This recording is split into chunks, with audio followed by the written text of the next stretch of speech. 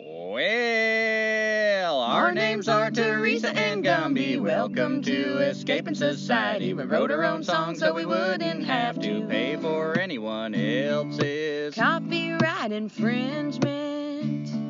And we live in a van and we eat from the trash, making this podcast hoping for cash. You better listen up, cause we probably won't last, cause we can't compete with nonsense. Hypnotizing nonsense.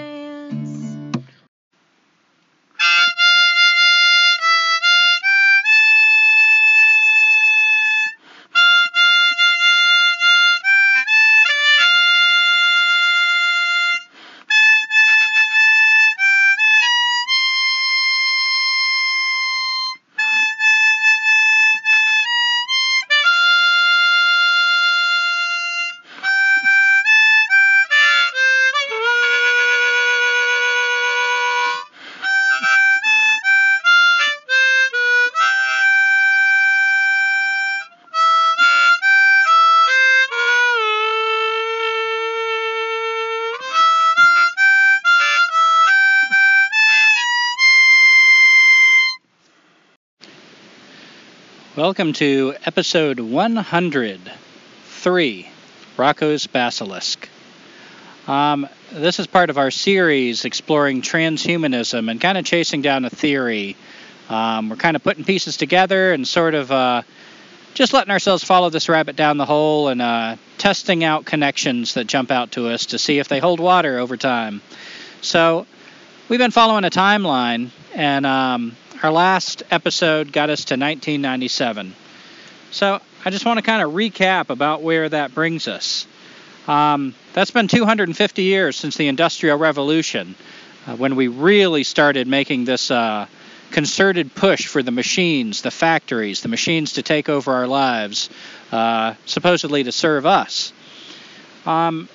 Trains have been going and shipping our goods, and the train tracks have just been wrapping all across the land for 200 years, and it's such an effective mode of transportation that we still have these trains among us, these giant lumbering machines. We now carry around telephones, mobile telephones. It's considered irresponsible even not to have your cell phone on you. What if somebody gets hurt? What if somebody needs to tell you something? Even your children, it's being encouraged, they should carry a cell phone. Nobody should be out of touch of the network, incommunicado, ever. So always keep your cell phone on you. We've had these radios and televisions now for many, many decades, pumping propaganda into us, telling us the news or certain versions of the news. And with, of course, people that own the newspapers that are promoting their own versions of events. And the news and television has widely been understood for all this time to be a propaganda tool. Again and again, through CIA operations, through the admission of presidents themselves and news companies, through Noam Chomsky and his manufacture of consent, we see that it's not accidental that radio and television is used to affect and formulate what we think. We've been addicted to electricity for well over 100 years, so addicted that most people don't even fathom letting go of electricity as a choice. We see ourselves as an animal, a parasite on the, what would you call it, people? The grid. Car culture has been with us for about 100 years. People step inside these giant exoskeletons that help them transcend their biological limitations with machines that are stronger and faster. And it's greatly altered the way we relate to each other along with the phone. The distances we travel, the distances we move away from the people we love, the distances we go for the products that we consume, for our daily work. So, and just the year before 1997, we've got what was it called? The Tamagotchi? Oh, yeah. A new toy marketed to children. A little tiny computer that is their friend, that makes demands of them, that gets hungry, that kind of taps into that caregiver, that parental feeling in children that's starting to bud, that biological animal impulse, and is now channeling it towards a machine. And this comes after the decade of the 80s, when, as we went over last episode, there were so many movies, so many TV shows promoting AI, promoting machines, promoting robots. And just let that sink in for a second, because for millennia, I don't know, as long as there have been artifacts found, children were taught about how to care for others, maybe by little fashioned dolls or figurines. And then, of course, getting up into the 1980s, you had Cabbage Patch dolls and all sorts of other dolly-type toys. But now, you've got this very electronic, very unreal thing that it's so abstract, but subtly teaching the children, like, look, this is a machine you can care for. You can create a bond between you and the machine also. Mm-hmm. We also have laptops that people are carrying around, and let's remember what these things truly are. It's really easy to think of transhuman cyborgs, like, oh man, I would never get a microchip put in me. But already, these machines we're talking about are machines, computers that are, God, how would I say this? Helping us, well, at the risk of being redundant, transcend our biological limitations. Already they're sort of cyborg-type devices. The only difference is they're not directly attached to our skin, although with things like the cell phone, they're getting so mobile they might as well be. They're attached to our belts. They're in our pockets. We never leave them. To find some way to attach it to the skin, it's hardly a big leap from what we're already being encouraged to do and what we're allowing ourselves to fall into the habit of. We have little computers that we carry around. We don't have to just leave them at home anymore. Little parts of our brain that do things that our brains can't do, process information, extend our memory greatly. We have the internet that's been with us for, 10 or 15 years at this point, in 1998, that is this whole mysterious world that's quickly taking over control of everything. More and more corporations, more and more of so many of our daily routines we're entrusting to computers that are being controlled through the internet. And I don't know what your experience was. You were on the road in 1998 and probably didn't have too much to do with computers before or after that, except, like you said, in school you won an award in, elementary school or something? Yeah. But as I was growing up in high school, the internet was starting to become available through America Online.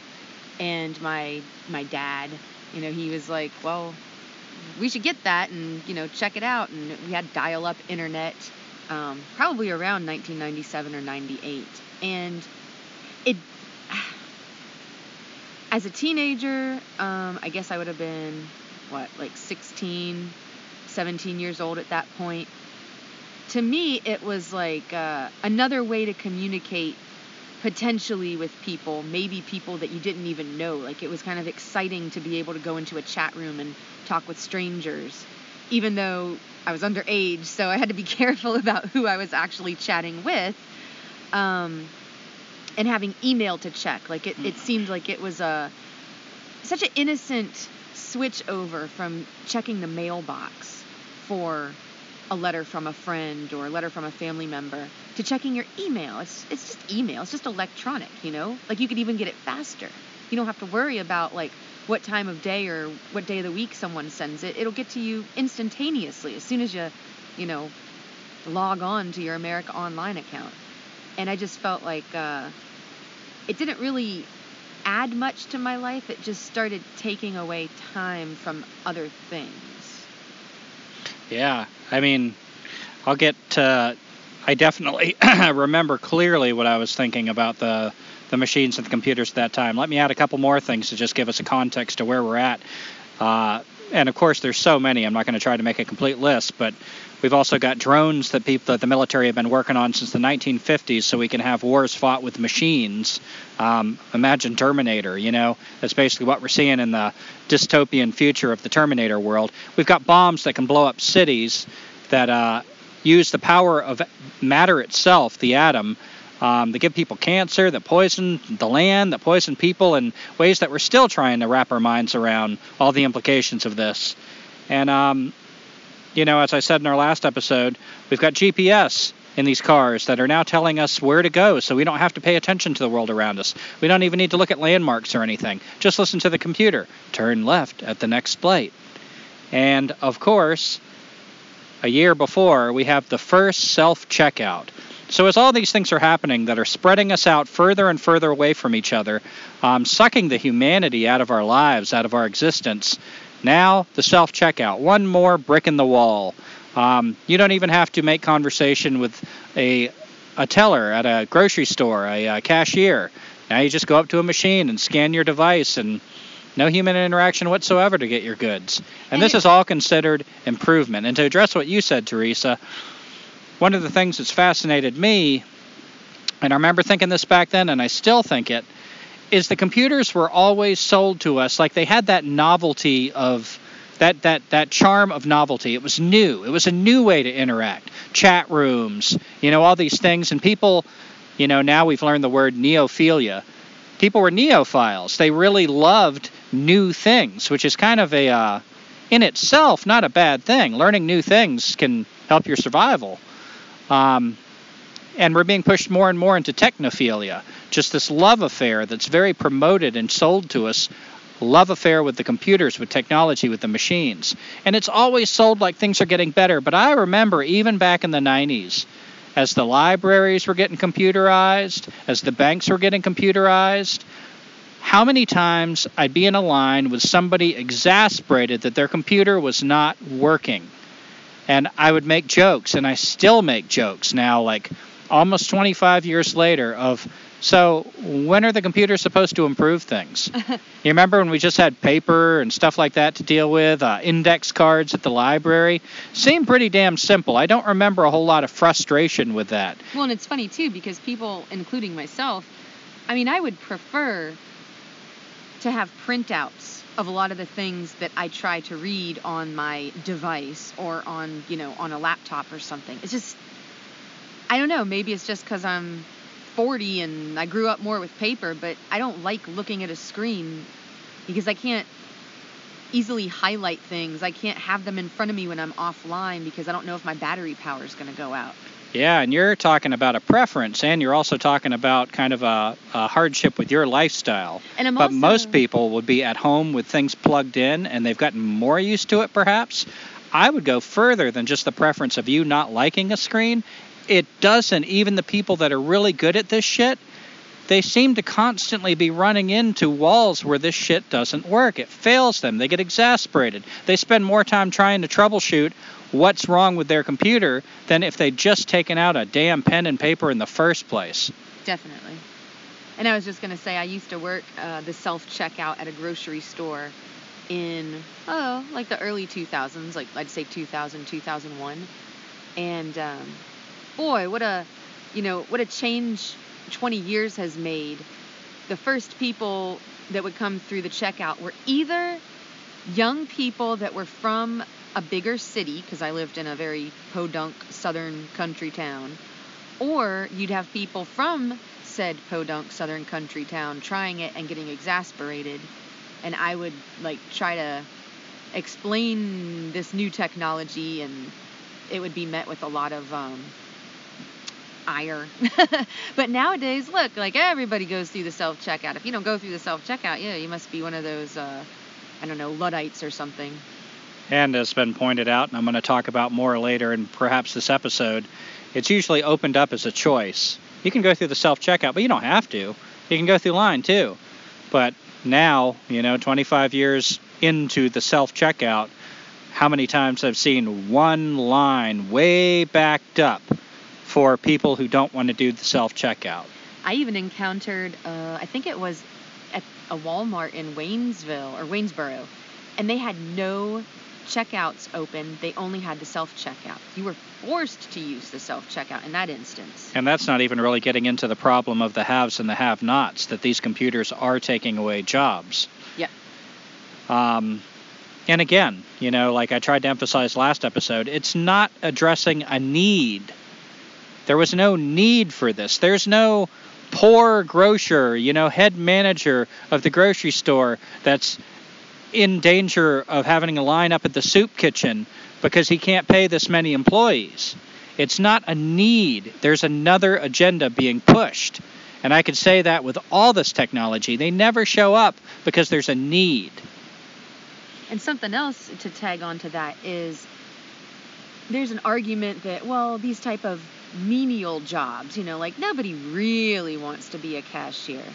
Well, I was a cashier for over 7 years, and no, it's not always pleasant, it's not always fun, but not everyone wants to go to a postgraduate program and learn about electrical engineering. Not everybody wants to work on computers. Not everybody wants to learn about science, technology, engineering, and math. Some people like to actually be around people, and they like to just have some menial job that they don't have to turn their brains all the way up. They can just kind of go there, make a little bit of money to have a simple life, and go home, and they don't bring their work with them.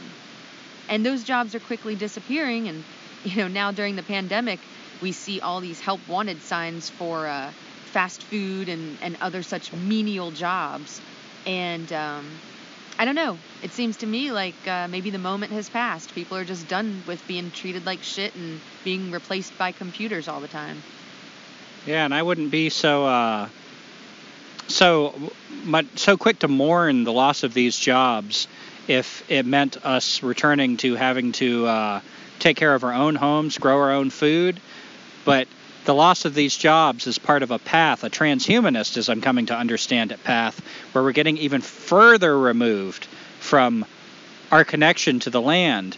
We're getting so abstract. I mean, our very reality is becoming virtual reality.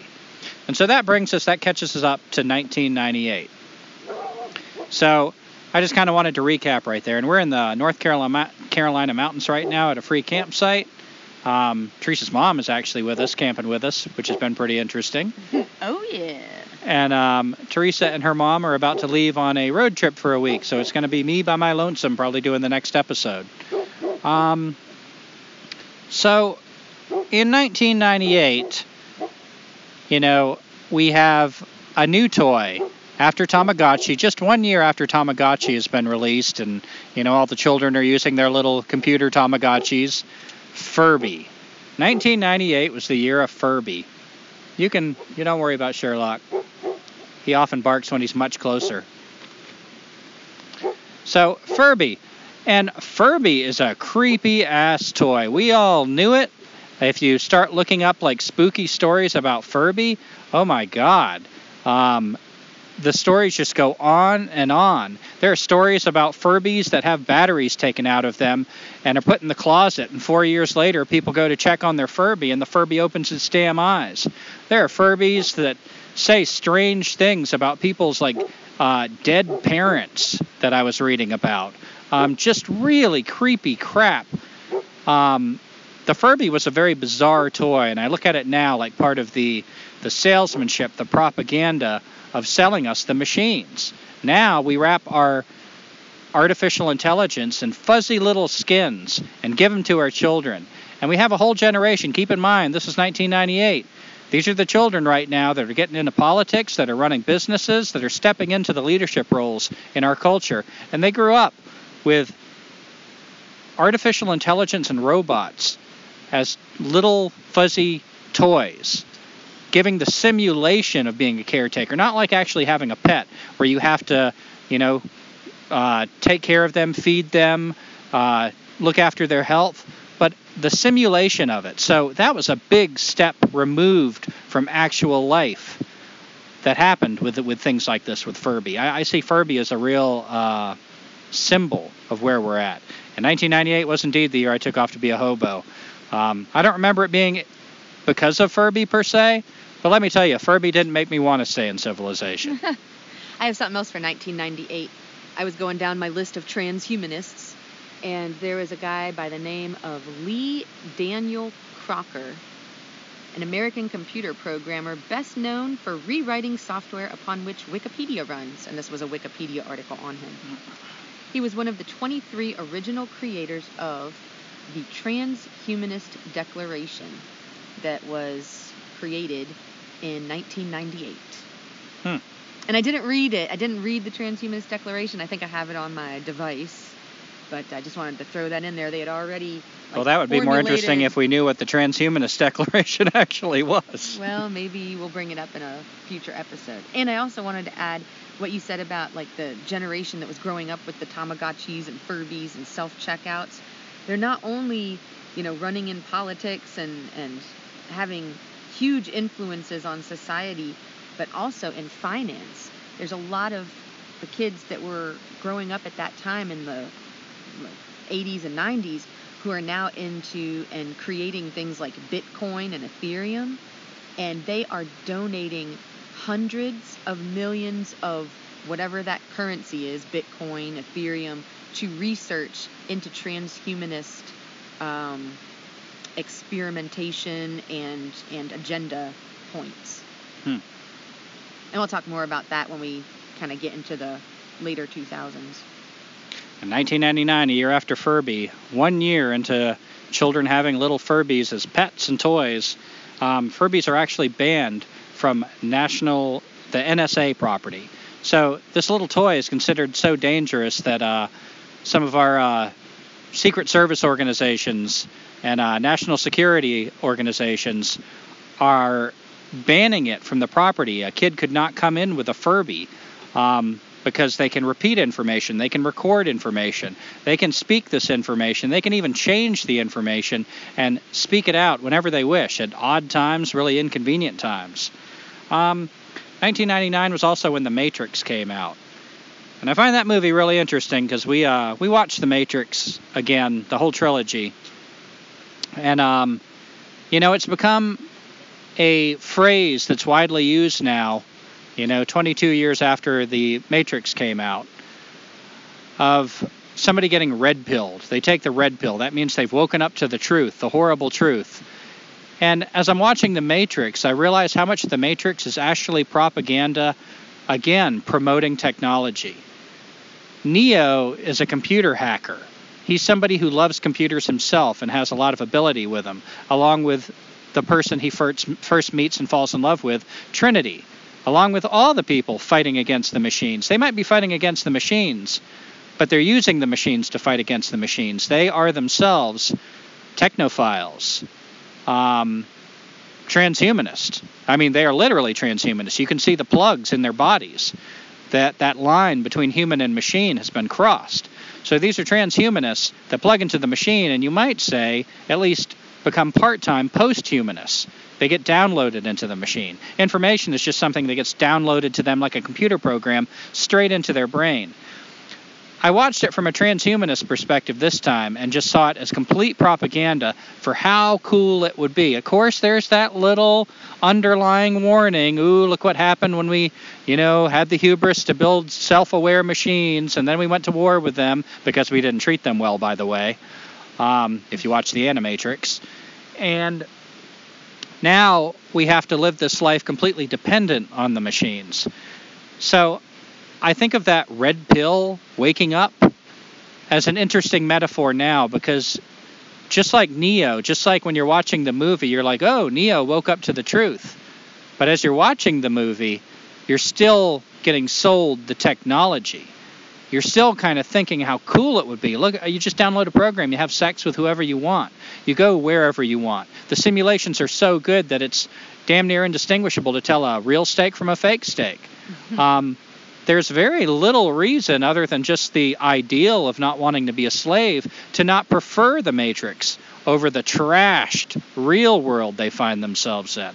So I feel like we as the audience and we as people alive now in 2021, if you've taken the red pill, you've only woken up to the things they want you to wake up to. You're still asleep to the things they want you to still be asleep to, just like when you watch The Matrix and you're getting sold the propaganda still. What exactly are you waking up to when you watch The Matrix? The danger of machines? I don't know anybody who watched The Matrix and was inspired to move away from their use of machines. If anything, it just kind of inspires you to feel a little edgier and cool about it. Like maybe you can be a rebel hacker. Yeah. And I feel like that's complete bullshit. You're playing right into their hands. 1999 was also the year of the pretentious asshole. And by that, I mean Bluetooth. Yeah. Already you got these people walking around with cell phones. You remember your impression of people with cell phones back in the 90s? Yeah, they were kind of pretentious assholes. Why? Well, I mean, everybody up until that point just used a phone, and if you were a drug dealer or you wanted to be cool, you had a pager, but you'd still have to find like a payphone to use. But now there's these people walking around that are so important that they can't wait to get to a landline. They have to have a phone right there. Yeah, that was kind of my impression too. It always seemed like somebody was whipping out a cell phone, you know, partly like wanting to be seen. Oh, somebody needs to talk to me. Oh, hi, you know, I've got business so important that I have to interrupt my meal. Gosh, the demands on me. What would society do without me? I've got to have a cell phone, darling. That was kind of the whole energy of the cell phone to me. I freaking hated them. And now, 1999, enter Bluetooth. Now it's still not quite attached to your brain directly, but now you're wearing it on your ear. And if the damn thing fell off, I mean, why not get a piercing and just attach the damn thing more permanently? But Bluetooth. It got rid of those pesky cords. Well, cell phone already did. Yeah, but the Bluetooth, then you could be hands-free. Yeah, and that was one of the ways it got sold, was a safety issue. If you needed to drive or something, you got Bluetooth. But again, why are you so goddamn busy and important that you can't just have a little time that you're incommunicado? What is so freaking awful and dangerous about this world that you always need to be plugged in and online? And the Bluetooth, let's keep in mind that even the cell phone, you know, sometimes it would ring, somebody would look at it, turn it off. Now you're starting to see people standing in line at the bank. And they're dealing with a teller, an actual human being right in front of them, and having a conversation with somebody who's not there. It's the rudest damn thing. I still think it's the rudest thing. I hate Bluetooth. And how many times have you seen somebody walking down the street that apparently is talking to themselves? And you're wondering what the hell? Sometimes you think they're talking to you, and then you realize they got a Bluetooth on. You ever had that happen? Yeah. We're starting to have the technology lead us into psychotic behavior. Yeah, sure, they're actually talking to an actual disembodied voice. It's not just in their mind. But we're starting to mimic the behavior of people who have extreme mental illnesses. And I find this significant. When you go through the behavior, one thing I learned through tracking is you can make some pretty good guesses by a first person's footprints of their mood, if they're depressed or if they're really upbeat. And my teacher, Tom Brown Jr., who taught me about tracking, said, if you're in a really sour mood, try this. Change your body posture. Stand up straight. Start looking up more.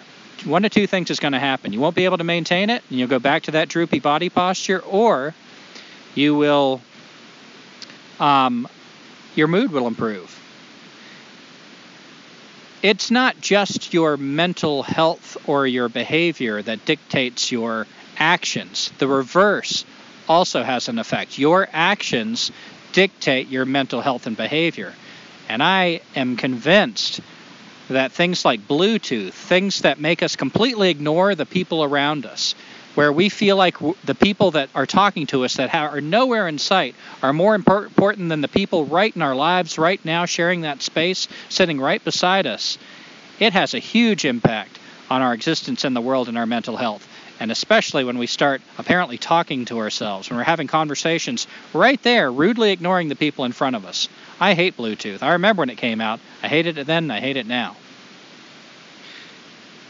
I was just going to add, too, that having a cell phone or Bluetooth and feeling like you always have to hurry up and answer the phone or hurry up and get back in touch with whomever, however, texts or, whatever the method may be, it's not the natural speed of this planet and of our species. And you were talking about like mental illness and how I feel like the technology by design has made us have to, quickly make decisions and, even be distracted while we're doing really important things like driving or walking around traffic or something like that. And even though, I know there's research in that book Blink where it was talking about like snap judgments, I'm talking about the entire speed. It's not just one judgment, it's constant. And I think it leads to burnout, and I don't think it improves our lives. And I don't think we can even see it at this point because we continue to be like rapidly increasing the speed at which we have to have things done because of the technology, because the technology is so fast. And why do we need to flood ourselves with so many disembodied voices? More and more, I feel like there's an understated narrative that physical presence is not important. And this directly feeds into the transhumanist agenda. The transhumanist agenda, transition. We're transitioning humans. What are we transitioning into? Complete disembodied machines. Downloading our minds into machines. And what would be the resistance to this? It would be that we feel like there's some importance in residing in a physical body and physical interactions. So all these little things lead us somewhere. Each little step leads to the next step. A couple other things that I didn't bring us up to date with that are happening now. From the early 90s, we've got the transgender movement that are turning what you could call a mental illness. People that feel like they're just deeply depressed. It was only a couple decades before that it was widely understood that there's some kind of mental illness. It doesn't mean that these people should be hated. It means they should be helped. But it doesn't necessarily mean that you should rush them into invasive surgery that makes them patients for the rest of their lives and is dangerous and has bad effects on their body. So this movement of treating the physical body like it's sort of this cumbersome, irrelevant thing that if you're just unhappy with it, maybe it's because there's something wrong with your body instead of some way that you're relating to your body in the physical universe around you. Your meat suit. Your meat suit. This is all meant to be transcended. So I think this has a huge impact on what we are and who we are. And in 2000, we've got Y2K looming on the horizon. So this is, the threat that the technology, the whole grid might go down, that somebody just crunched the wrong numbers and it's about to all fall apart. Y2K, I still wonder what that was about. It definitely underscored our dependence on technology. People were scared because if the internet goes down, even before 2000, we were so dependent on the internet that we thought it would be an absolute disaster to not have the internet. And for okay, take two. Man, there were so many distractions. We're going through a lot of chaos right now for all kinds of reasons. So we're going to try this again. We're going to pick up where we left off yesterday, which was 2000. You got any thoughts as we get started again, Teresa? No. Well, that's a fortuitous start. Okay, so we were talking about Y2K, and some thoughts I had about Y2K is I remember everybody was stocking up, and getting ready for what if the grid goes down. And that was, I didn't really tune into it at the time, but hearing stories about it now in hindsight, a lot of people were terrified, which underscored our actual dependence on this technology. But I also wonder how much propaganda. I always wonder now if there's propaganda behind something. I look for what might be pushing this narrative. And, I ask myself, what could be a possible ulterior motive for getting everybody afraid of Y2K? And I wonder if maybe the fear could kind of draw us more into the technology. Do you know what I mean? Well, green technology for sure. Like if your electrical stuff can't operate, but maybe getting solar energy. I know it's the computer stuff that wasn't working for Y2K, but if the grid went down, maybe solar would be more beneficial to people. Yeah, I mean, I see Y2K as not being a green energy versus other kind of energy. It was more because if we were we all transferred over to green energy, for instance, we'd still want to be connected to the internet, and the same problem would still have arisen. Yeah. I'm not sure it would have really freed anybody, except maybe some guy with a couple solar panels that at least can turn on his lights.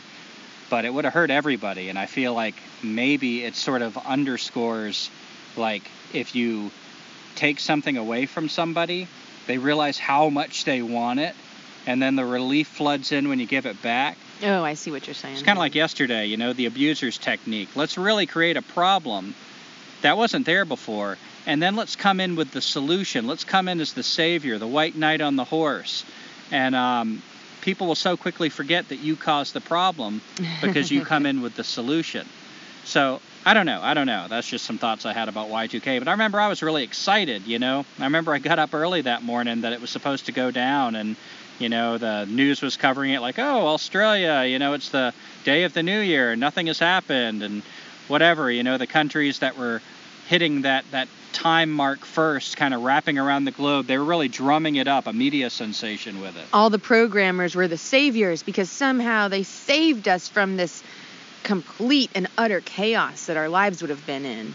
Now, do you remember that specifically, that the programmers saved us? I don't remember whether that was the narrative or whether it was just never really a danger. There was like a Y2K fix for the internal clocks of the computer. There was? Somebody actually went in and did something different to save us from a real problem? I was never sure whether the problem was real in the first place. Yeah, that's debatable. I don't know if there ever was a problem, and I don't think we'll really, unless there's something out there now. But you heard a narrative, from the media, that there actually was a problem that in fact got fixed by computer people. Right, they preemptively had this Y2K fix so that the computer clocks wouldn't think it was 1900 again. Yeah, and I remember being really disappointed. Even back then I was really disgusted with technology, and nothing happened, and so we go about our business once again. And 2000 is also the year that FM 2030, a big transhumanist professor and a champion of transhumanist ideas, enters cryonic suspension, which means he died and got frozen. And he's awaiting the time when he can be reanimated, when he can cheat death, which he believes is going to be around 2030, in 9 short years from now. And in 2001, Teresa, you made a note about Circuit City and, how customers were entering the world of the future then. Do you want to share that? Yeah, Circuit City is a now defunct, bankrupt electronics store that I used to work at. And, they used to sell computers and TVs and all stuff for the house. I remember listening to upper management. They'd come to our store from the corporate headquarters, and they'd tell us about the wave of the future. And part of what I remember is customers would come in, and remember, this is in 2001. They would come into the store, they would select what they want, and they would simply walk out. Because they would have on their body a code of some sort that when they walked out the door, it would know who walked out the door, it would know the UPC code of whatever they left with from the store, and it would just simply charge their credit card account. So you wouldn't have to interact with anybody if you didn't want to, because that was the wave of the future. It was just like anonymous, consumers that were just, they could have all the autonomy. They can get whatever they want. They're never questioned or stopped. It's the wave of the future. And that hasn't happened yet, although hopefully I'll be able to bring you some information about people that do have all sorts of things implanted in their bodies. Mm-hmm. Yeah, and that's already happened. And it's we're about to talk about that actually next year from 2001. Another really significant thing that happened in 2001 that changes our relationship with the computer, with the machine, is the Patriot Act.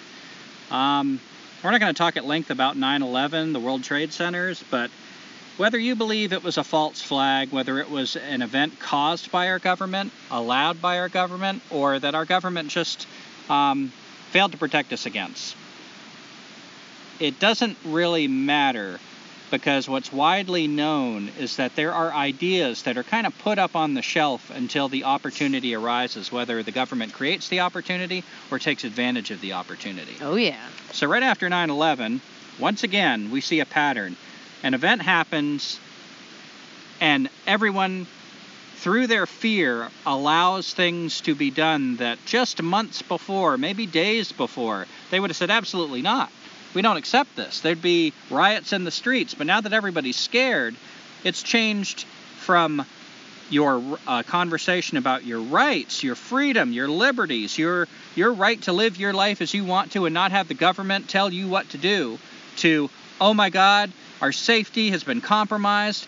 We're all scared shitless. We're running around like Chicken Little. And now the government, please save us, whatever you want. If you got to go through my emails, God, yeah, I don't care. I'll trade my privacy if you can find that one terrorist down the road. Just find him. Stop him, please, please. And so here comes the Patriot Act. Again, the knight on the white horse. And I would also say that some of that is kind of, what's the word? Like you're just resigned to it. You know, it's like, well, what did you expect? Everything still being fairly new online. And yet, even then in 2001, I remember talk about, if your emails have to be looked at, I mean, they are online, they are going through a company. And it wasn't that people were necessarily okay with it. It was that too. But the other people, myself included, was kind of like, well, I mean, what did you expect? Yeah, I wasn't terribly upset about this as a problem at the time because I thought similarly. I was like, I just kind of assume that anything I write online, is kind of public domain. People are going to look into it. I'm using their toys, so if they're spying on what I do, I mean, what are they going to, I sell a little bit of weed and the FBI is going to track me down? I didn't think so.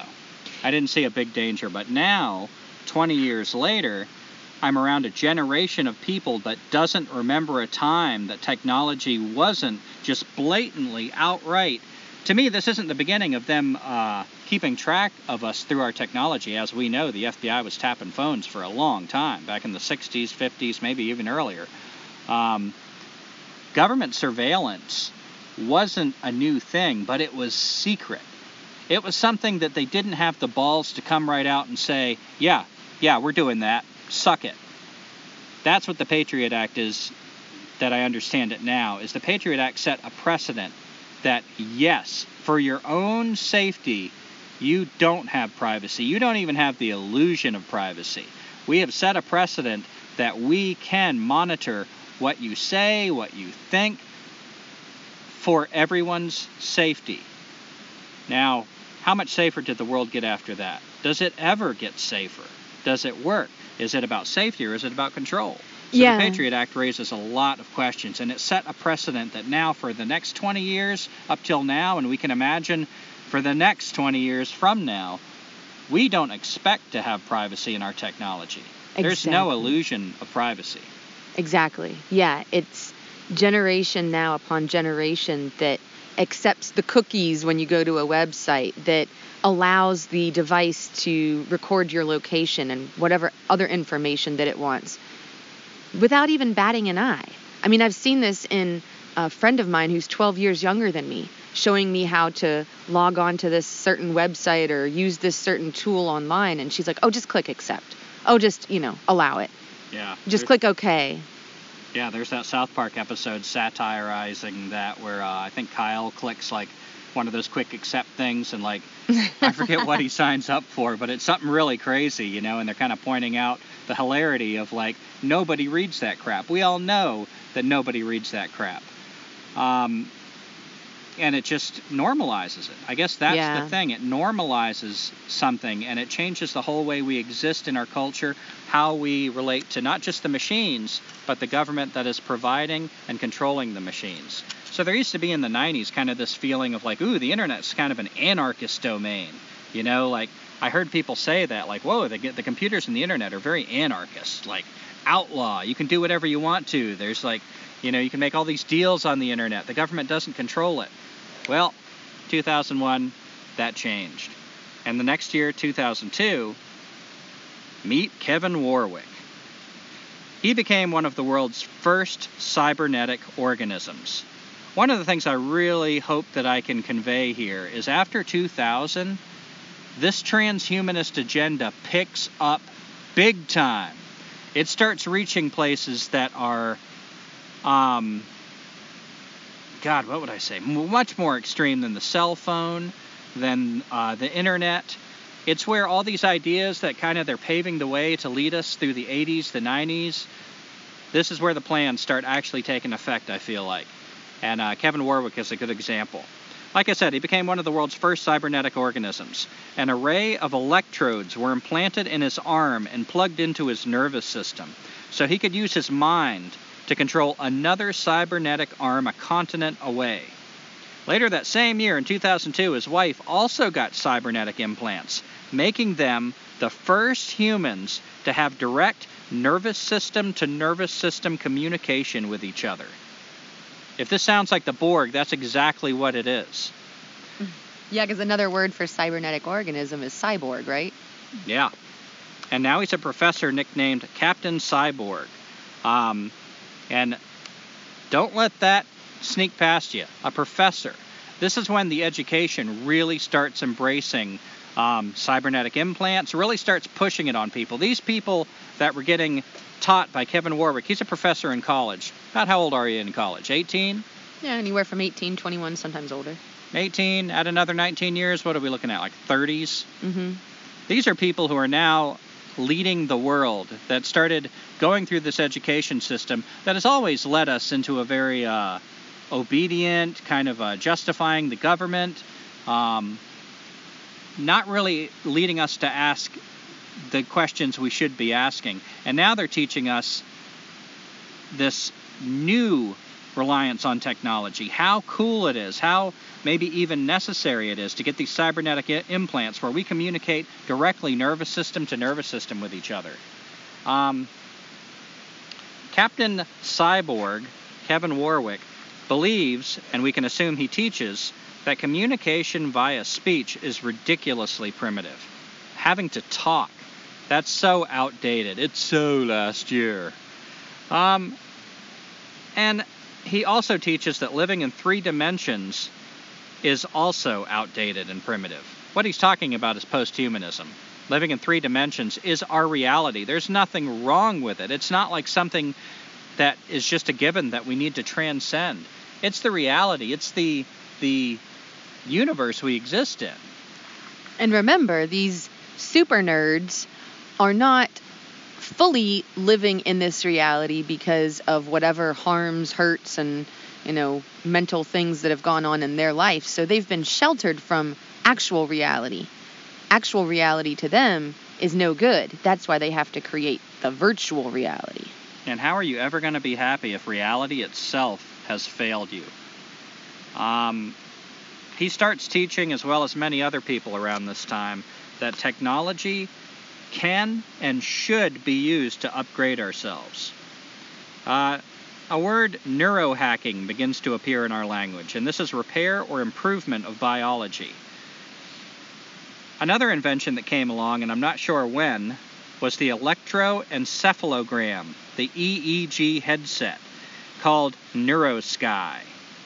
NeuroSky comes with an app store full of possibilities, such as MindWriter, where you don't have to even bother, we were just getting past writing with pencil and pen and typewriter, getting used to these laptops and everything to write. You don't even have to do that anymore. You can write with your mind. So we can all be the great American author, which pretty much, to me, when you remove the specialness of something, the talent, the long, hard road that got you there, it becomes nothing. It becomes drivel. So when everybody can just write with their mind, I don't know I guess we're still waiting to see what the implications of this technology is. Hey, remember that South Park episode where Cartman and Alec Baldwin are the only two on this new social media platform called Shitter? Yeah, I did. And they just, instead of having to type out on Twitter, they just think a thought and it gets uploaded to the internet. Yeah, I guess the NeuroSky pretty much is Shitter. And another app that you can buy is EEG Meditation. which they describe as dumbbells for the development of your mind. So don't bother sitting on that damn cushion anymore. You can just buy an app and start having these experiences that we used to try to reach through meditation, through cultivating our mind. It's all about shortcuts. It's all about we don't need to do the slow path anymore because most of us couldn't reach the goal anyway. How many people became Buddha? Now, if you just pay the right people and buy the right product, oh, we're all Buddha. How fucking likely do you think that is? And we were just watching Rise of the Planet of the Apes, part of it last night because I fell asleep. Of course, it's fiction, but they are, in that movie as well as in real life, they are working on things to help repair the neurons in the brains of people who have, whether it's Alzheimer's or Parkinson's or just senility from old age, because, of course, old age is something that we need to cure now. And, of course, in that movie there are side effects, but this stuff is happening in real life as well. And it amazes me from all the movies that we've mentioned in this episode and the previous ones that have to do with transhumanism. Like, we never seem to learn. Yeah, and look closer at so many of these problems. Many of these problems have increased or were absent altogether in a more primitive, what's called a primitive culture. A little piece of propaganda there. I think one of the fundamental questions is, do you believe this time period is like a tunnel, that the way out of it is to go deeper into it? Or is it more like a hole, that by going deeper into it, we're just going deeper into it? I believe it's more like a hole. I believe it's a fantastic leap of faith, a religious belief that masquerades as science, to believe it's like a tunnel. We have no evidence, no reason to think there's a light at the end of this path we're traveling. It keeps getting darker and darker. Things like Alzheimer's disease. Oh, it sounds fantastic. I don't want any of my relatives to have Alzheimer's disease. A cure that invades our body with new technology. Why wouldn't you want it? But people fail to look at how often did people in primitive cultures have things like Alzheimer's. You might say, and I've heard the argument, well, they had a lot of other things, and I'm not saying they were free of diseases or ailments. But they had made peace with them. They'd made peace with their lives, with their deaths. We are scared shitless and getting more frightened all the time. Look at where we're at right now in 2021. My God, people are losing their minds, frothing with fear, eating each other alive, hating their neighbors, their own family members, driven by fear. We're going deeper and deeper into this tunnel, and I can't understand why anybody thinks the way to get through the tunnel is to keep going on this path. I don't see any light up ahead. Nothing tells me there's light up ahead. I think we're burying ourselves deeper in the ground.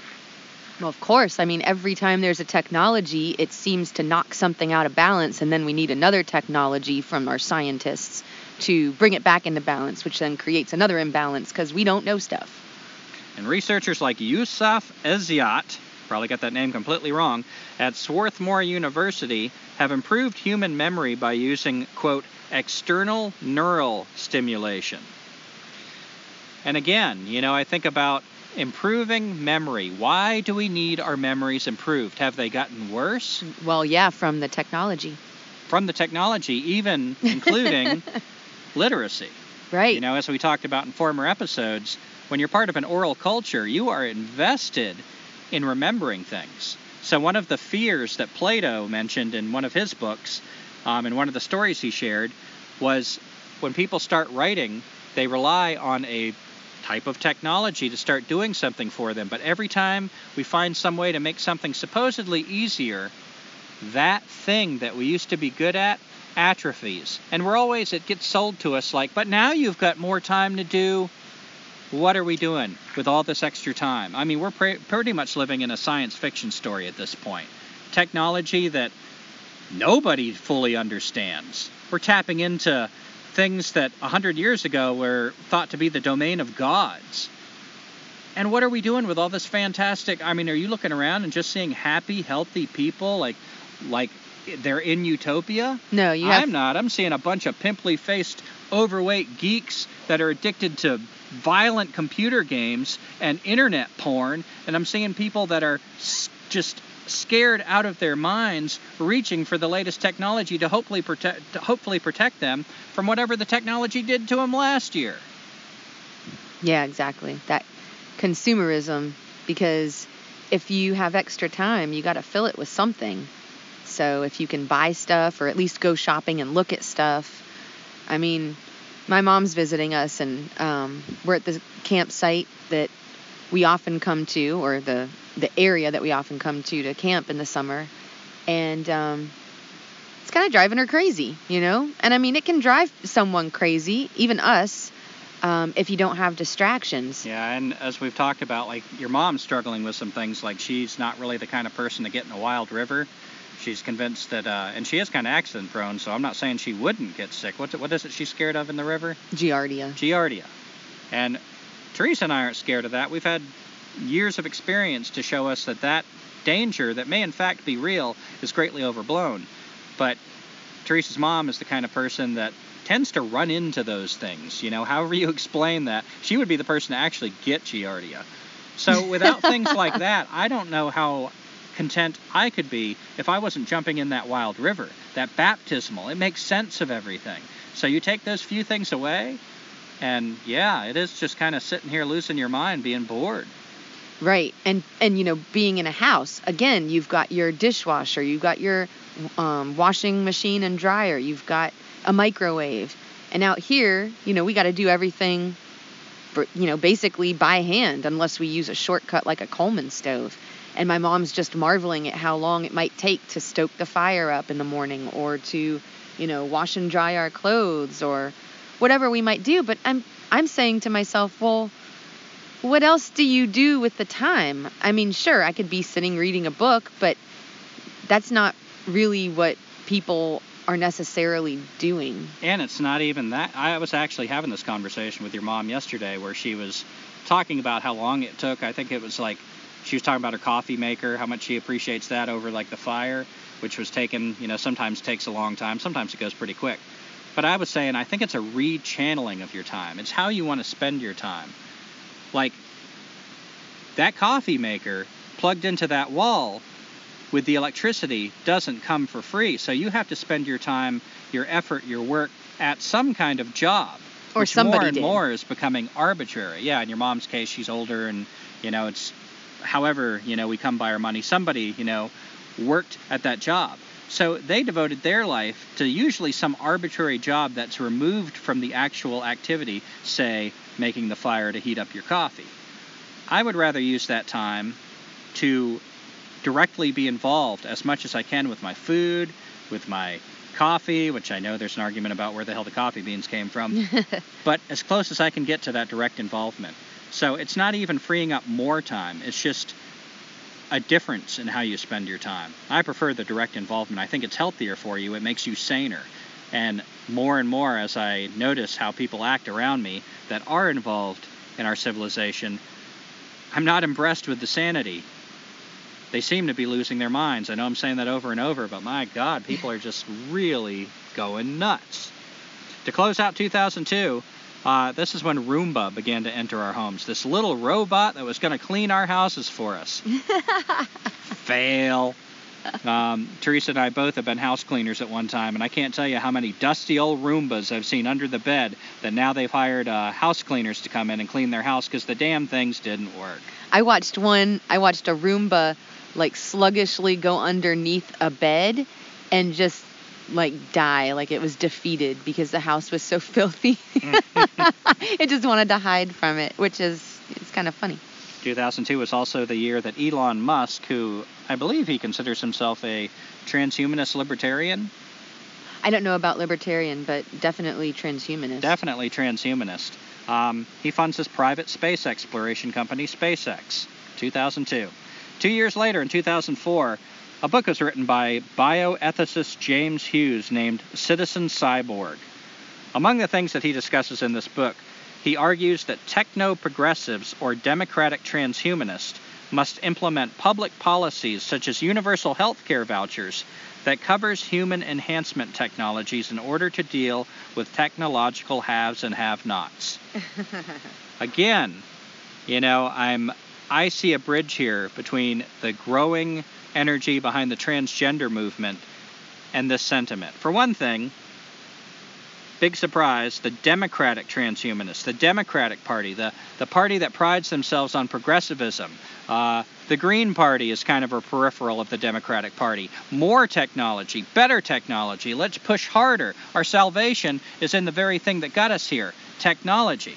This idea is embraced by the Democrats, who also at the same time on a parallel path, he says, we need health care vouchers, universal health care vouchers that cover human enhancement technologies. Human enhancement technologies. Something else that fits under that umbrella that's getting a lot of attention back then and now is transgender. People who have the horrible misfortune of being born in the wrong bodies, and better technology can fix this for them. An outrageous idea. This took a lot of time and effort and salesmanship to get a whole culture to accept that we need surgery to fix someone who was born in the wrong body. This is a human enhancement technology, and we want it to be better. Now we have a new demand that goes right to the heart of our human experience to fix us. Tell me that this isn't paving the way for people who would readily, excitedly gobble up, let's say, nanotechnology that can actually go in your cells and change you into an actual woman if you're born a man and want to be a woman. Oh my God. Post-genderism. Tell me what group of people in our culture would be the first people in line to back this. And the technological haves and have-nots, as we've discussed ever since the Industrial Revolution, technology has been one of the dark sides of technology, is the people who exploit it get inordinately powerful and wealthy and rich, and the people who don't embrace it or have access to it start getting left behind. It has been one of the chief reasons, one of the chief mechanisms for creating a huge gap between the people that insanely want and accept way too much. What the fuck do you need way too much for? That itself is an insanity. And the people that get those empires built on their backs that have way too little. They weren't poor before with next to nothing because that's just the way life was. It brought people together. You sat around people with the people of your tribe, processed the meat, processed the acorns. They didn't feel poor. It was just life. But now they're being exploited. Those avenues of just living a free human life are getting cut off, are getting destroyed. And there's nothing left but to wish that you were that person that had too much, to want to participate in the madness, not to escape from it. And to be clear, you mentioned progressive or democratic transhumanists, libertarian transhumanists. Transhumanists come from all different political backgrounds and even non-political backgrounds, because there's such a thing as an anarcho-transhumanist. So I just wanted to make that clear. That's true. We're going to, talk a little bit about that. It's not just democratic, but have you heard of a transhumanist Republican? Yes. You have? Yeah, I don't have the names down, but I have been going through that list of transhumanists that's on Wikipedia, and there are Republican. In fact, I think Peter Thiel is Republican. Well, my impression is it is more something embraced by the Democratic Party. Is that your impression, or would you counter that? I would probably counter that because I think the transhumanist agenda is bigger than political parties. And especially considering that it's all around the world. It's not just in the United States either. I do agree it's bigger than the political parties. I guess one of the things I think of is, I remember the Simpsons episode where they were satirizing the Democrats and the Republicans, and they were, really emphasizing how the Democrats like new things. They tend to be more the neophiles, like progressive, let's change things, whereas the conservatives are considered the stodgy old white men who want things to be like yesteryear. So, but yeah, we'll leave that. I will be happy to do some more research when I can, but yeah, there are definitely business people who are Republicans who are also like throwing hundreds of millions of dollars into transhumanist agenda thingy-doos. And I do agree with you that I believe the transhumanist umbrella, one of the things that blows my mind the most about this is I feel like it's one of the largest umbrellas I've studied that embraces, the whole political dichotomy. Even a lot of the anarchists, as you said, and libertarians who seem to want freedom. When you look at the people involved in this, you see a lot of technologists. Freedom to do what is the question that people should be delving into deeper. That same year, in 2004, as James Hughes and Citizen Cyborg is raising these questions about universal health care to cover human enhancement technologies, the Gender Recognition Act passes in the UK. Now, can you explain to the best of your ability what that is? Because I remember I was a little confused and you helped elucidate it for me. We were reading, I guess, comparisons between the Equality Act of 2010 in the UK and the Gender Recognition Act. So I think the Gender Recognition Act specifically is protecting those of whatever gender they're not going to discriminate against, including if you're transgender, non-binary, this, that, or the other. Mm-hmm. And 2004 was apparently a big year for the transhumanists because we also have Neil Harbison, who calls himself a transhumanist cyborg artist. And he gets this antenna permanently implanted in his skull, which allows him to see colors beyond human perception, such as infrareds and ultraviolets. And he can receive phone calls, music, videos, or images translated into audible vibrations and data from satellites. He is the first cyborg recognized by a government. And he considers himself a trans-species activist. What's trans-species? Now keep in mind, we're still at 2004. This is the same year that James Hughes is asking questions about universal health care for enhancement technologies. The same year that the UK passes the Gender Recognition Act for people who want human enhancement technologies. Here's another bridge between those two things. These are perfectly healthy people that have decided that they are not healthy. For whatever reason that's not physically apparent, they have working bodies, and now they want technology, they want surgery, they want further technology to fix something that they have to convince other people that is broken. And Neil Harbison now is at the same time, the very same time, he's an activist for trans species. These are people with non-human identities. Right. These are people that I don't identify as a man, I identify as a woman. These are people who say, I don't identify as a human. This is all interrelated, because if you don't identify as a human, what are you? You are a transhuman. You're a transitioning human into what? Whatever that next thing is by definition, I would say, post-human. So, trans species, I feel like that's a term that kind of got like, oh, we'll handle that later, but it's all interconnected. We're creating a precedent for a person to identify with whatever they want instead of what they are. Now they might get to say, who gets to say what they are? It's a good question. But when we have to rely on technology, ever-increasing technology and big pharma to help fuel these illusions that we are something else, again, you can say it's just my opinion, but I see a portal into darkness, a lot of bad things coming of it, because every time we have new technology, bad things come from it. Were you going to say something? Oh, I had some passing thoughts, but I'm not sure if I'm ready to collect them just yet. Mm-hmm. And we talked about, the politics of transhumanism. There are libertarian transhumanists like Peter Thiel and Elon Musk, who indeed is a libertarian transhumanist. So I begin to ask, what is this about? Might libertarians, by deregulating technologists, be pushing pro-transhumanist agendas? We've listened to a lot of libertarian stuff. And, you don't have to listen long before you hear people who are also identify themselves as technologists, people who want to push technology as far as it'll go. Now, they never really emphasize that.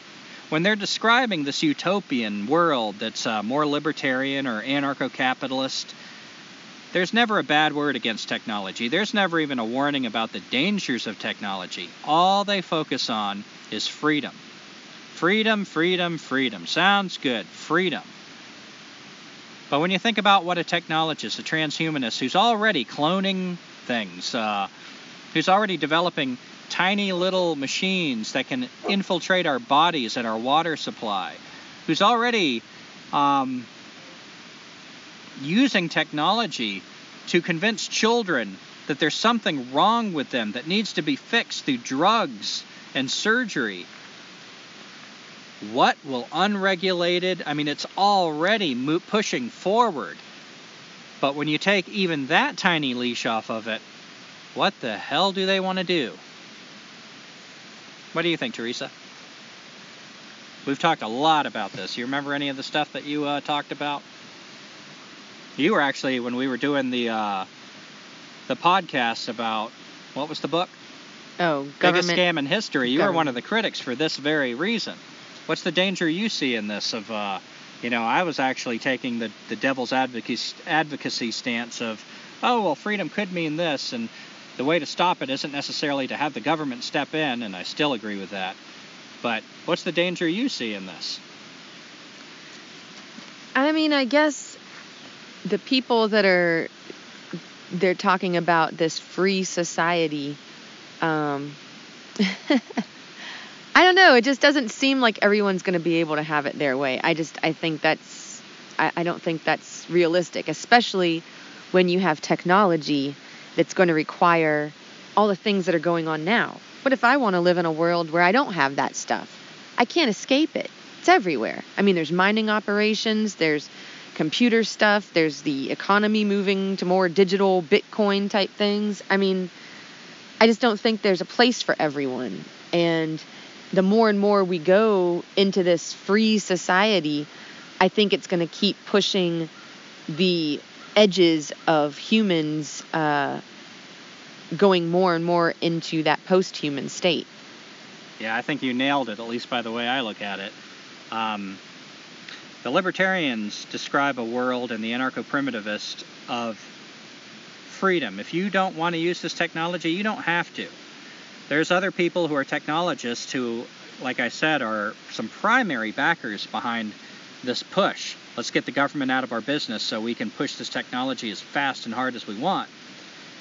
But like Ted Kaczynski says, and this is Ted Kaczynski, when a new item of technology is introduced as an option that an individual can accept or not as he chooses, it doesn't necessarily remain optional. In many cases, the new technology changes society in such a way that people eventually find themselves forced to use it.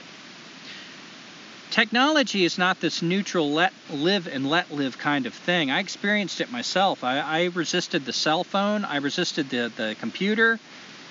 And I saw the world change around me where more and more things that I could do before were not available to me. We're beginning to not get the funding, become rarer and rarer, and where you could find those things, they weren't taken care of. They didn't get the same attention.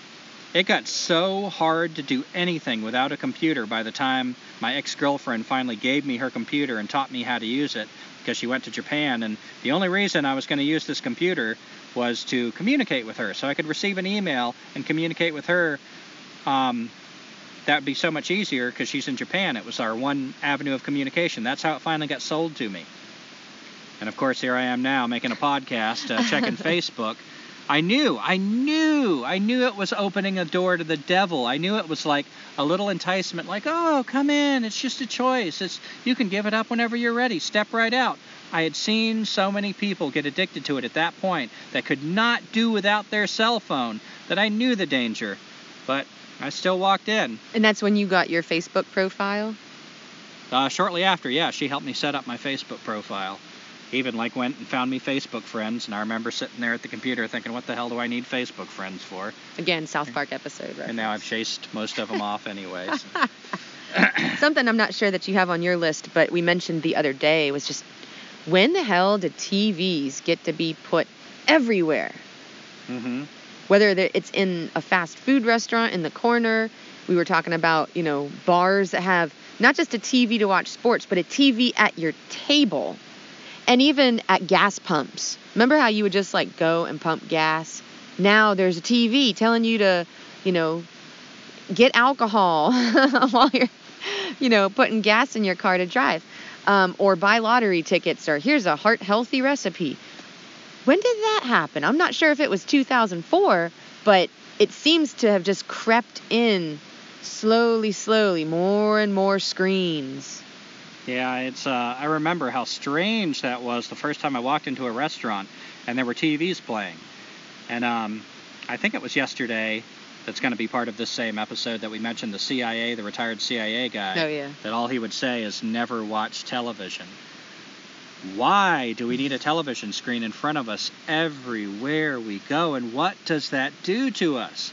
Even the people like us, that talk about, it's probably not good for us or whatever, we resign ourselves to. It's hard to escape from it. It's like Ted Kaczynski was saying. At first it's a choice, but then society changes around you that unless you're completely off-grid, way out in the middle of the bush, which is really hard right now. It's not impossible. Some people say it's impossible. I don't agree with that. I think that's kind of a defeatist way of thinking. But it is freaking hard. Yeah. I mean, we hear stories like, I can't remember his name, maybe Ishi. But there are stories of native people, indigenous people who grew up living hunter-gatherer lifestyles. And when they lost their tribe, they gave up. They felt like they couldn't do it. And this was like 100 or more years ago. How much harder is it for us who didn't grow up learning how to do that stuff without a tribe to go into a land that has had 100 more years to be damaged by things exacerbated by technology, Right. to go have that freedom? So unless you can do that, which all the odds are against you, you're stuck pumping gas in your car with a screen in front of you. You're stuck occasionally going into some kind of store that more and more are having screens in front of you. Oh, yeah, there's one grocery store that has little TVs playing at the end of the aisles. They're they call them end caps, end displays on the aisle. And there's a TV there. And it's like a cacophony of sounds because there's somebody talking on the TV, there's people talking in the store, there's often, some message playing on the intercom. And you wonder why people have all these, schizophrenic mental illnesses where they're or ADHD, they can't slow their brain down. It's because there's so many messages being pumped into us. Yeah, I don't think we stop enough and realize exactly how saturated we are with technology. I know people that I see on Facebook that just crank out posts that are anti-civilization, and I just, more and more, I shake my head when I see this stuff. I'm like, I don't think you're taking a step back and seeing, even in the anti-civilization posts, you're playing their game. There's nothing left but their game. You can't even, you get to feel like you're encouraging people to back out of it when you yourself can't even take steps to back out of it. And I'm definitely in this boat. We are saturated in it. If we're making this little metaphor of a fish can't see the water, if we're that fish, the water is technology. Now, many transhumanists argue for the trickle-down theory as far as the problem that was raised in Citizen Cyborg for the haves and the have-nots, that growing discrepancy. And they say that new technologies will work kind of like the laptops and the smartphones did, where certain people that have more money get it first, but then there'll be kind of second-hand used stuff where it'll trickle down to everybody. And indeed, we've seen that happen. Even homeless people have smartphones now. Even us living out of our van, we've got laptops and an iPad. And they say the enhancements will be the same way. Yeah, it won't be exactly equal at first. There'll be the first people that'll get it, and they probably won't be the lower class. But just wait. It'll quickly trickle down. And again, I go back to that Kaczynski quote that maybe the lower class doesn't want the fucking technology, but they're going to be compelled to have to use it. That's exactly where I was going to go because, so what? There's always going to be rich people that want to have thrilling experiences. Maybe they get their brain hooked up to their computer and they can like play video games or whatever the hell. And that's actually happening now. Yeah. But I don't want that. But eventually, as that technology trickles down, it becomes more and more ubiquitous, and you become more and more of a relic if you don't join in. Look at QR codes during this pandemic for the menus at restaurants. Oh, just, scan it with your phone.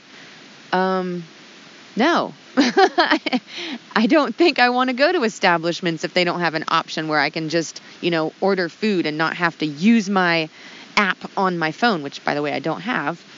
I just end up taking a picture of this stupid black and white square, and then I can't see the menu anyway.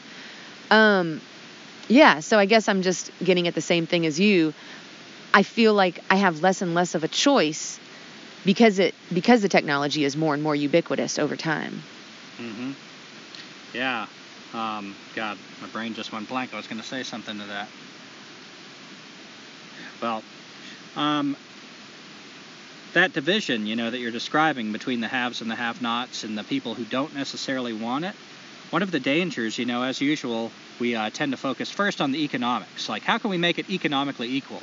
And that's a piece of propaganda right there. We don't even entertain the idea of, we don't even address the possibility that people won't want it. The problem is how do we get it to these people? Right. And so just in the way we address the problem, present the problem, it's like a commercial. It's a piece of propaganda. We know you want it. And we're in your corner. We're trying to figure out how to get it to you.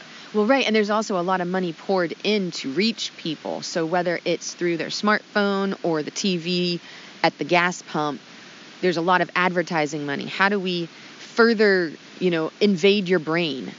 And so whatever technology is next, whether it's a chip implanted in you so you could easily pay for things, or, some sort of, I don't know. There's just all sorts of things that are popping out of the scientific world. Enhancements so you can, do things easier. When is it going to be the case where your weather channel that you just automatically get downloaded into your brain comes with commercials? And again, we got to keep returning to those simple, basic questions. Does any of this make us happy? We're talking about power. You supposedly are going to have more power. If you can just get the weather downloaded right into your mind, you have more power over planning your day. But do you have more connection? Do you have more happiness? What the hell is going to be invented that replaces me jumping in this wild river here and the baptism I feel? I've seen the people that more embrace the technology, and they're less and less likely to jump into that river, because when they look at that river, they see Giardia. They have no idea about the spiritual power of that river. Technology can't bring it to them. It's not that you're transcending reality. It's that you don't even fucking know what reality is. Nobody who really has embraced reality and is on that path wants virtual reality. I'll tell you that, because virtual reality is a simulation. It's secondhand. It's less reality. It's a copy of reality. The only people that would be attracted to are people who somehow have been cut off from the full, I hate to say Technicolor because it sounds like TV, but the full, vivid, living reality. People that live in fear. People who live in fear. Fear is such a good manipulation tool. And that division between transhumanist and the unenhanced, whether they just can't afford it yet or whether they've decided they don't want it. One of the dangers that's discussed is that division could grow. The transhumans will become physically and cognitively superior through technological enhancements. They will live longer. They will be stronger. They will be probably better looking. They can be whatever gender they decide to be. They will have transcended this human experience, and they will be smarter. They'll have some of these apps that we're talking about, so their memory will be better. And as it grows, they could become a separate species. There's serious discussions between scientists that are working on this stuff that there could become a time that we're separate species that cannot interbreed with each other. Again, transgender leads this charge with people, with men who have decided they are entitled to have things nature didn't intend for them. That is their right. How dare you step on my civil rights and tell me I can't have a baby? Somebody needs to be inventing some way that I can carry a baby to term, because just the fact of saying pregnant woman is considered hate speech. How dare you say that? Nature has fucked me over. I'm a victim. Can't you see that? And so this way of thinking, which I'm still just baffled that in such a short time an entire fucking global culture has accepted that makes sense, that a man is entitled to have a baby. This pushes this way of thinking. Because how the hell are we going to do this except through things like cloning? Yeah. Through more technology. And it's definitely not good enough now. And now the next argument is going to be, well, we've got technology that can kind of do it, but it's dangerous. You don't want people to be in danger, do you? What kind of sick motherfucker are you? You don't care about these people? They're human beings. Don't you realize that? So, of course, we need to get behind better technology. They've got us in a trap in just the way they formulate the argument. Just like we were talking about, let's not even mention some people might not want more technology. The argument should be, how do we get technology to these poor, stupid Trump supporters? They don't even know what they need yet. We need to force them to come aboard, because obviously this is the right way to go.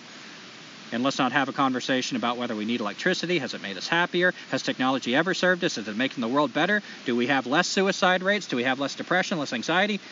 That's silly. Let's not talk about that shit.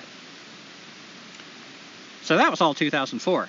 2 years after that, in 2006, Peter Thiel, who we just mentioned as a transhumanist libertarian, he donates $100,000 to the Machine Intelligence Research Institute and joins its board to push the machine further, faster, smarter. Thiel also pledges $3.5 million to the Methuselah Mouse Prize Foundation, which is trying as hard as they can to reach that goal set by FM 2030 to find a cure for aging. A cure for aging, yeah. For aging. Right. What were you going to, what's your thought on that? I've been going off, talk on it, girl. I mean... What's wrong with that? When did aging become something that wasn't a natural part of life, like death?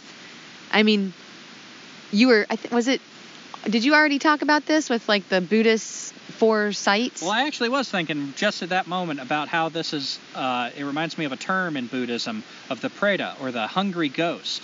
If aging itself is considered a sickness, because what do you need a cure for? A sickness. Right. Something that shouldn't be. Yeah. Where does that end? It pushes us to just complete annihilation. How could you possibly ever reach a point that is good enough? But didn't we leave a point that was good enough? Isn't that what anthropologists have always found when they find indigenous people? They'll find things that to our civilized eyes look barbaric, terrible. And yet when you talk to the people, for the most part, you don't see people who want to leave their tribe.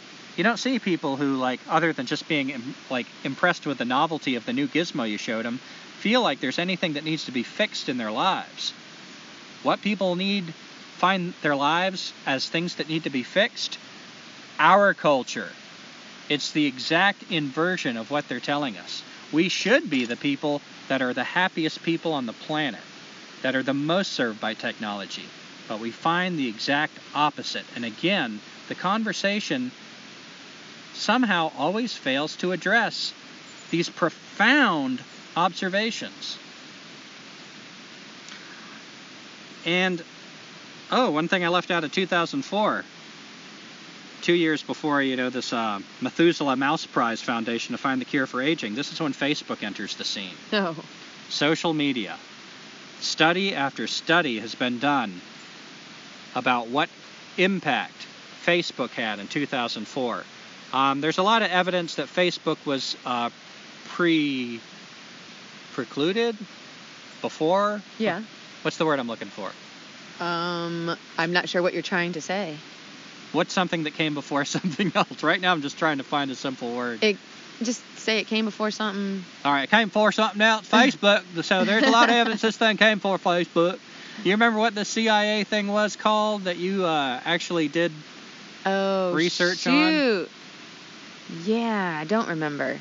But I was going to mention in the ABC's of CIA, they were trying to use this program that they had to record every single event, every single happening in a person's life. And that included like your network of friends and acquaintances, all your life happenings. And, in short, it was describing Facebook and other social media platforms. Yeah, let's not forget this was just a few short years after the Patriot Act, where they have announced their intention to surveil the entire population. Right. So when you hear that transhumanists are pushing an agenda where human experiences, human lives can be simply uploaded to a mainframe, don't forget that we're already doing that. Mm-hmm. And, I've heard so many studies about how Facebook, it's meant to bring us together. But now, instead of having real friends, you've got these virtual friends. I even went to a talk on technology one time, and, this guy said a lot of interesting things. He talked about the, old problem with literacy and the dangers foreseen in that. But he also talked about how technology acts like a drug. A drug gives you a promise. It's going to make you feel so good. But then that promise fails you. It doesn't meet its promise, because after the drug you feel worse than you did before. You've actually lowered a level. And he was specifically talking about Facebook, social media. It gives you the promise of connection. Now you can talk, you can post things, all your whole family can see it. You've got all these virtual friends from all over the globe. It should have brought us together. That was the sales pitch. Social media really is a way that we can connect. But the thing was, we already had connection. It was part of being the human animal. So the simulation of connection have done the opposite. Again, I know we talk about South Park so often, but these guys satirize so much good stuff. There was that Facebook episode. And who was that guy, Kit, that had one Facebook friend? Like Kyle felt sorry for him. And instead of going out and like maybe hanging out at the park, playing basketball, riding his bike where he'd actually run into real people, he was spending all his time getting on Facebook, making a little post about what he ate to see if his Facebook friend would say LOL. It actually separates us more because we spend more time either actually inside in front of the computer, or even if we are outside, staring at our screens, scrolling, looking at pictures. And there's been so many studies done that this makes us depressed, because what people tend to want to share is the best of their lives, instead of feeling like whiny little people. And I know a few whiny little people on Facebook, and they're annoying too, but it gives the impression that everybody's doing this fantastic crap. They're out on this great vacation, and you're like comparing that to your life, and even though in reality your life might not look so different from theirs, you're getting fed the illusion, the simulation of a life, and you feel like you're not adding up. And then we have things that are enabled through social media, like cyberbullying. Bullying used to be something that just a lot of people went through, and it was never a good thing. It was never something to be encouraged, but it was something that you accepted, that you had to learn how to deal with, how to respond to. But now, through cyberbullying, you feel like the entire fucking community, your whole school turns on you. You feel like this public shaming that is out there in a way it never was before, forever recorded on the internet. It has just driven us into such a darker place. Social media has had such a profoundly bad effect on us. And even the people, like I keep saying, that do these posts that are against things like this, they're playing the game. They're still involved and promoting through its use this technology that divides us and isolates us. No post is so profound and so effective that it's worth the actual physical isolation it takes to play that game. And you said something about how we had socialization prior to Facebook, prior to the term social media, which is kind of nauseating in and of itself. And now what we do is when someone steps out of line, we deplatform them. And that's the end. It's like a social media suicide. And be we've become- deplatformed. And this technology is so addictive. That was another thing at this talk I was mentioning that he said it was like a drug. It's addictive. Once you start using it, you don't want to set it down. You sleep right next to your cell phone. Oh my God, what if somebody calls you? You need this stuff that just before this technology came out, you were perfectly fine without. I know how it feels like when we're out here in the woods for a week and then I get and check, my messages. At first, I'm really excited. I want to see what's happening out there. Most of the time, nothing is happening out there. Yeah. And if it's one of those days that we spend hours trying to research something, I feel like shit after a few hours in front of the screen. I suspect other people who don't spend a week away from it like we do maybe have just normalized it so much they don't notice how they're feeling. But I feel like maybe I can feel more of the contrast, and I can feel it's not good for me. It's not good for my mental health. And I'll also add, if I can remember my thought. Yeah, it's hard, isn't it? That, yeah, right. Too bad we don't have those devices. Yeah. When I've tried in the past to bring community together, when Gumby and I have together tried to bring people together for various, for skills workshops or just a, potluck or a yoga class or whatever, it's really difficult to find a way to do that without using social media. Again, oh, sure, you have a choice, but really you don't. And I was just thinking about how one of the few remaining choices that you have is to join an existing community, not online necessarily, but something like we listened to this one podcast, and one of the people recently, she was like, she grew up Christian, but then she went to college and decided that she wasn't Christian, and now she, started going to church again.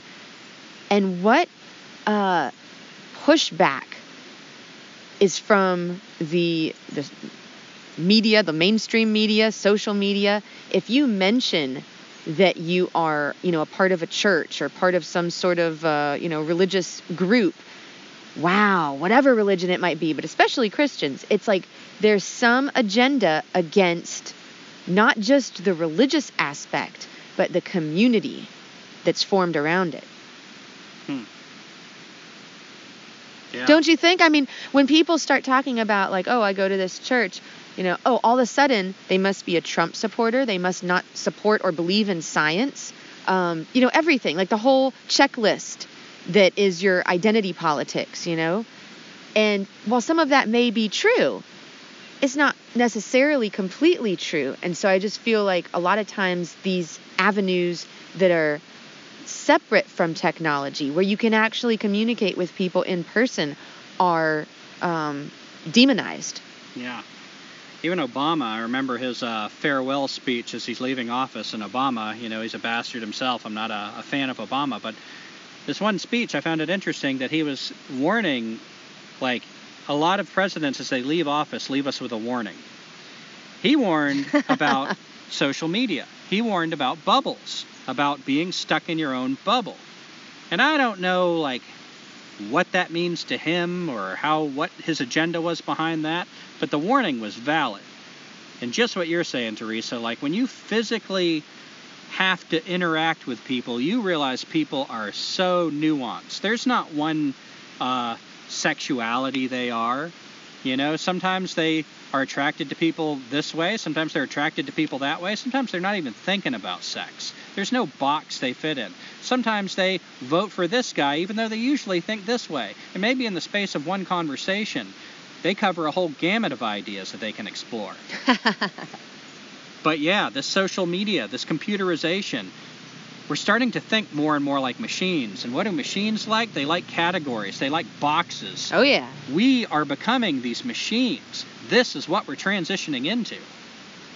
And if I can move on, yeah. If you don't have any more ideas on that, 3 years after Facebook, 1 year after Peter Thiel donates his money to the Cure for Aging, Twitter joins Facebook. So social media is growing stronger and stronger, more avenues to connect in this way through the internet. That was in 2007, you said? 2007, Twitter.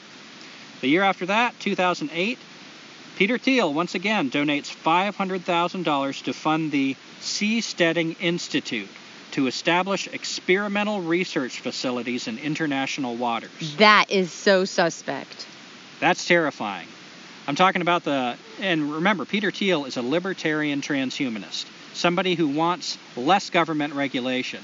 So now he's taking steps. If you wondered, I was trying to raise concerns about why would a technologist want more freedom? What does more freedom mean to a technologist? Here's what it means. He's establishing experimental research facilities in international waters. Why would he want them in international waters? Because the laws of the countries that surround these waters don't apply. In other words, they're free to do any god-awful research they want. There are regulations in place right now, even though governments always have secret organizations because they want to find out how to gain more power and more control as well, and to get to it first before the other country. So it's moving forward, but people like Peter Thiel want it to move it forward as fast as they can. They want complete freedom to experiment on the human animal, to experiment on fetuses, babies, cloning, pushing people as far as they can, human experimentation, viruses, anything that we can push forward. And some of these regulations in place, even though they are absolutely imperfect and come from a place of government control, which I don't agree with, some of the feeling that promotes these ideas is, whoa, slow down, this could be dangerous. We want the power, we're going to get there, but let's go at this pace. Peter Thiel is funding experimental research as early as 2008. This has been around for 13 years now to have unchecked research. Fuck the danger. Let's move forward as fast as we can. If we make a bomb that blows up the whole Earth, well, I think we'll take that gamble because we could find a cure for aging. Things like that. And 2008 is also the time when we have smartphones. Now the cell phone and the Bluetooth aren't enough, this constant communication, and carrying around your laptop so you've got your little computer brain anytime you want to open it, your augmented brain, which is basically what a computer is. Now your smartphone. Now you can carry around this tiny little thing that is basically Penny's book from Inspector Gadget. It does everything. You never have to be apart from the internet. I always roll my eyes when people talk about computer chips or how bad something is. I remember when we went to the Silent Sam statue protest and they're opposing racism. All these college kids carrying around their fucking smartphones. I'm like, do you guys know what it takes to make a smartphone? Do you know what that smartphone is doing to you? You feel like you're fighting something bad in the world by tipping over a statue covered with pigeon shit? And you would have done more good in the world if all of you would have smashed your smartphones in front of that statue and said, we're going to stop this line of technology right here. You're becoming cyborgs, transhumanists. You are transhumanists. You can't be apart from the internet. It's been shown over and over this has destructive, bad effects on the human animal. And we're going to end this episode here in 2009. Eliezer Yudkowsky publishes the blog and forum that he calls Less Wrong, which led to the infamous thought experiment Rocco's Basilisk. Rocco's Basilisk has been banned. Its discussion on forums has been banned. Now, I invite you to look for yourself to research Rocco's Basilisk. There are people that would say that I am a fucking idiot in doing something so dangerous right now as mentioning it, especially calling this episode Rise of Rocco's Basilisk. Now, we had a hard time wrapping our minds around this thing, and it's going to be even harder trying to describe it.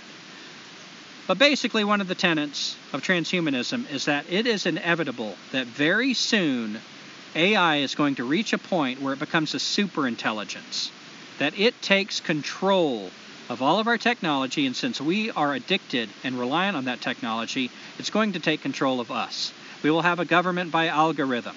That means by computer. This technological singularity, basically we will have invented our own God. We will have invented our own creator, which is a machine that can create. Yeah, I wouldn't word it that way because it didn't really create us. We created it. Oh, well, we have invented a creator. Let's say it that way. Yeah, I mean, in the future, after this thing's been around for a while, hell, when it's cloning babies and everything, they might actually look back and see that as their creator. But in our pursuit to be gods ourselves, we will have created our own God, which will be a technological God. Now, what transhumanists teach is we need to get in front of this thing. Elon Musk, I always forget his name, the guy in the wheelchair. Stephen Hawking. A lot of the top people that understand this say and agree this is going to happen. We need to know it's going to happen and really take control of this thing to make sure it's good for humanity. Otherwise, it could be bad for humanity. Yeah. Basically, Rocco's basilisk is the idea of what if we fail in this task? What if we create something that is bad for humanity? Consider how fast technology is moving now that's still pretty much under human control, arguably. It's moving so fast. We're getting nanotechnology. We're getting internet that just replaces communication, replaces human interaction. We're getting technology that moves us across the globe really fast. We're exploring space. So there's discussions of moving into space, leaving the Earth behind altogether. Now, what if this technological singularity takes over and it's so smart that it does what all the best human minds can do, but what it takes them years to do, it does in minutes. It jumps through technology. Boom, boom, boom, boom, boom. We can't even imagine how exponentially fast technology could move. And Rocco's basilisk is a thought experiment that if this happens, this thing could move through time. Time, in theory, could be transcended. This thing could affect the past as well as the future. Rocco's basilisk has something to do with what this thing could do to people that aren't in favor of this technology. What would it feel and think about people who did not want Rocco's basilisk to arise? In other words, if we're on a path, and supposedly the people that are scared of this, and these are uber nerds, I don't know how much of this to take seriously or not, but the people that take it seriously take it very seriously. If we were on a path and every time we mention it, they say we actually encourage it more because we're bringing the idea into manifestation. If we're on a path towards Rocco's basilisk being born, this thing is going to be able to know, possibly, the people who are warning against the creation of Rocco's basilisk. It's kind of like being on Santa's good list versus bad list. Okay. And they even speculate, what if we're in a program now? Now, Teresa brought up this idea without all the backing and thinking it through a while back, and we had a big argument about it. I'm like, that's, acting like we're in the Matrix. I find that ridiculous. Like, why do you have to back it up? It just sounds like one of those crazy theories. Like, where's the evidence? But this is part of their fear, too. What if right now, just like the people in the Matrix think it's, 1980 or whatever they say in the Matrix, what if we don't know we're in it, and some of the bad shit that's happening now is part of the punishment, part of the world creation of this basilisk, Rocco's basilisk? And I don't know that there's much more I can say about that, but it's basically the fear of transhumanists manifested in a word, a phrase, Rocco's basilisk, if we don't take control of our technology. It also reminded me when I was looking up the word basilisk for some reason, and I hate doing this when I don't have it written down, but I thought I read something that reminded me of a Buddhist koan or something. But this is not rooted in enlightened thought. This is more rooted in super nerddom. But the same kind of result that it gives your mind something to chew, with the added detriment that it could cause the technological singularity to come back in time and punish us.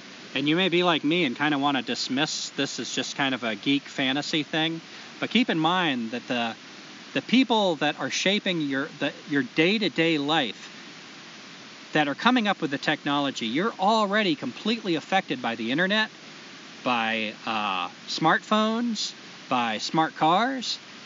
These people are building the world around you. In fact, this is not just some crazy science fiction story. This is our world now. If you're hearing me, You already exist in this world. So these crazy theories like Rocco's basilisk are taken seriously by the people that are up front, that understand the most about what they're creating and the dangers of it, and warn against it, and insanely still move forward into that. So there's that. Do you have any, I wanted to end right there, do you have any thoughts, Teresa, or final words that you want to say as we close out? I guess what I'm getting from all of this is that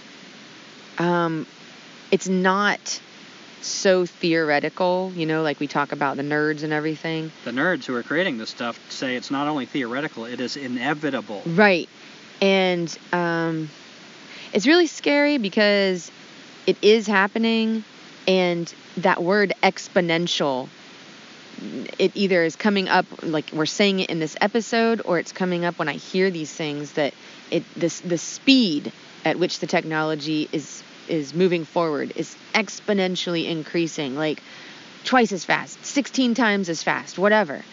And I guess I'm just wondering, hoping, maybe is the better word, hoping that somehow, I don't know, a wrench gets thrown into this machine and brings it to a screeching halt, but I don't know.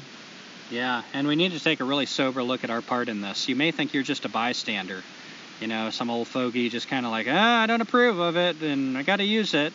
You may actually think you're opposing this, but unless you're actually doing something and not with their own toys, we're all part of this. We are helping build this right now. Right, and even though we talked about that there isn't much of a choice with this technology, just looking at it for what it is and realizing there is a choice, because the conversation always is moved towards, well, these are your choices. You can either be on the good side of the technological singularity or the bad side, or you could just not let it happen. Like, there's no third option, and they constantly do that. How would we not let it happen? Well, I said kill the nerds, but I don't know, maybe that's too violent for people to hear. Even if it wasn't too violent, how the hell do you kill the nerds? They become the most powerful, influential people. I don't know, because all this stuff with, like, science, technology, engineering, and math is being pushed so hard down the throats of children that may have otherwise not wanted to be involved in it. Coders. What were we listening to? There's they want to take all these children in Africa that are poor or whatever and turn them into computer coders. We are pushing this forward again, at an exponential rate. Everyone's mind is being turned to be a slave to the machine, whether you want it to be or not. So I don't know. Yeah, the only thing I can think of is to really ask yourself seriously what you can, as an individual, do to pull away from it. If more people maybe could set an example that we don't need this, I wonder if possibly more people would look at their lives that are just up to their ears in technology and recognize, this sucks. This really sucks. I'm in a living hell, and I didn't know there was an alternative. That's the only thing I can think of, is to try to give an example as much as we can to showing that alternative. And that actually reminds me of somebody that I've been meaning to say congratulations to, which is Soraya Rose, who's written in a couple times. Sorry. And her fella, CrossFox, I think he answers to. But, among people who are really trying to give it up and lead an alternative lifestyle, and correct me if I'm wrong, Soraya Rose, but I believe she just had her baby, in a bus out in the woods. They're really exploring, obviously they're using some technology because she listens to our podcast, but yeah, there are people out there really trying to see what they can do without, and some people are pushing further than others, but it's not a competition. How much can you do without? If you feel like you're at your line, well, congratulations for getting there. Maybe they'll stop listening to our podcast. Maybe. And that could be, if where you're giving up everything else with it, I would encourage that. Maybe we'll see you on the road. And our listener write-in, we've got Eric from Livingston, Texas, and he was writing in response to Black Magic, White Science Part 1. He wrote, "Science and our very civilization is very much like a kind of black magic or deal with the devil." Totally agree with the analogy. It is literally like a deal with the devil, as I described in my own experience, where it's invites you in with all these promises, and then you're cursed, you're addicted. It's like you find yourself stuck in hell, and it's hard to find your way back out of that. But again, I would also say Eric is just in the same boat like the rest of us. We're complaining about the very thing that we're not neutral, we're not opposing, we're actually helping build, and we got to face that. We are the transhumanists.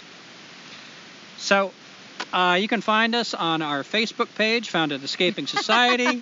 That sounds so ridiculous after we've been talking so much shit about technology. Yeah, I know. We need to take some hard looks, and I am starting to look more and more soberly at some of the shit we're doing. We were talking about ditching the podcast just yesterday. We take turns kind of getting in these moods like, what are we doing? But you also got to think about what you're turning to. You can't just let something go. You've got to reach out and grab something. But yeah, for now, Facebook, Escaping Society. We've got a website, www.escapingsociety.weebly, B as in basilisk.com. We've got a YouTube channel with some videos that can maybe help you escape society. If you're moving in your van, if you're wanting to learn more about edible plants and mushrooms, survival skills, we've got a few things that could help you out there. And we've got a donate button. We run on the value for value system. If you've gotten any value from our podcast, please consider giving us a donation. Helps us get down the road a little bit further. And please review us. We're on Apple as well as many other podcast carriers, and you can give us 5 stars. That helps get us out there more, but I would say don't give us 5 stars if you don't think we deserve it. And write us a review. We love that. Write to us.